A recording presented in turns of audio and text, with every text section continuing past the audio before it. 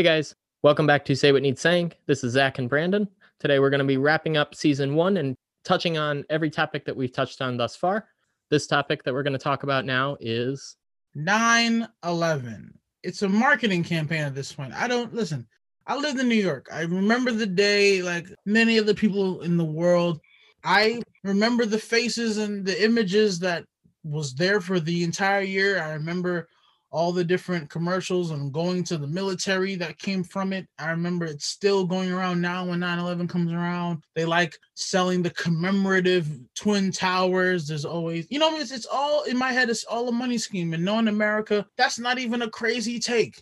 When we spoke about it, was like, is it still necessary to do the whole everything that comes with it, and yes it is, but you wouldn't if your grandmother died of, a lot of people had to deal with it. A lot of people had, passed away through COVID. Would you like to be reminded of that every single year and see money and marketing and ploys and plots and it to be a market? No, let it be. Let people heal. We can move on. We have the memorial in New York. We have a Freedom Tower. We have the tower there. Let's move on together. And I think, and I don't remember if I brought this up in the episode or not, but it reminds me a lot of Wake Me Up When September Ends, right? Yeah. It's about his dad dying, and every year everyone tweets at him, whatever, all the jokes, all the stuff about it. And so every single year, dude has to be reminded of this.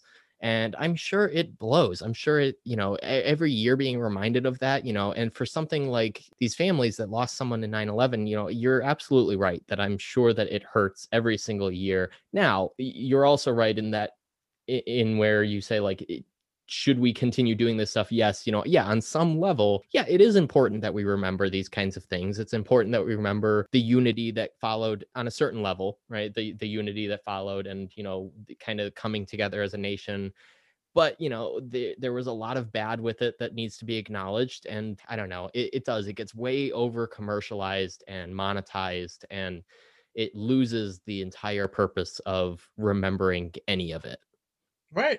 People are still fighting the court cases to get some type of medical help from over 20 years ago, almost 20 years ago. Like, if it was really a focus on healing and bettering, everyone would have been taken care of who needs to be taken care of, because clearly the money's there.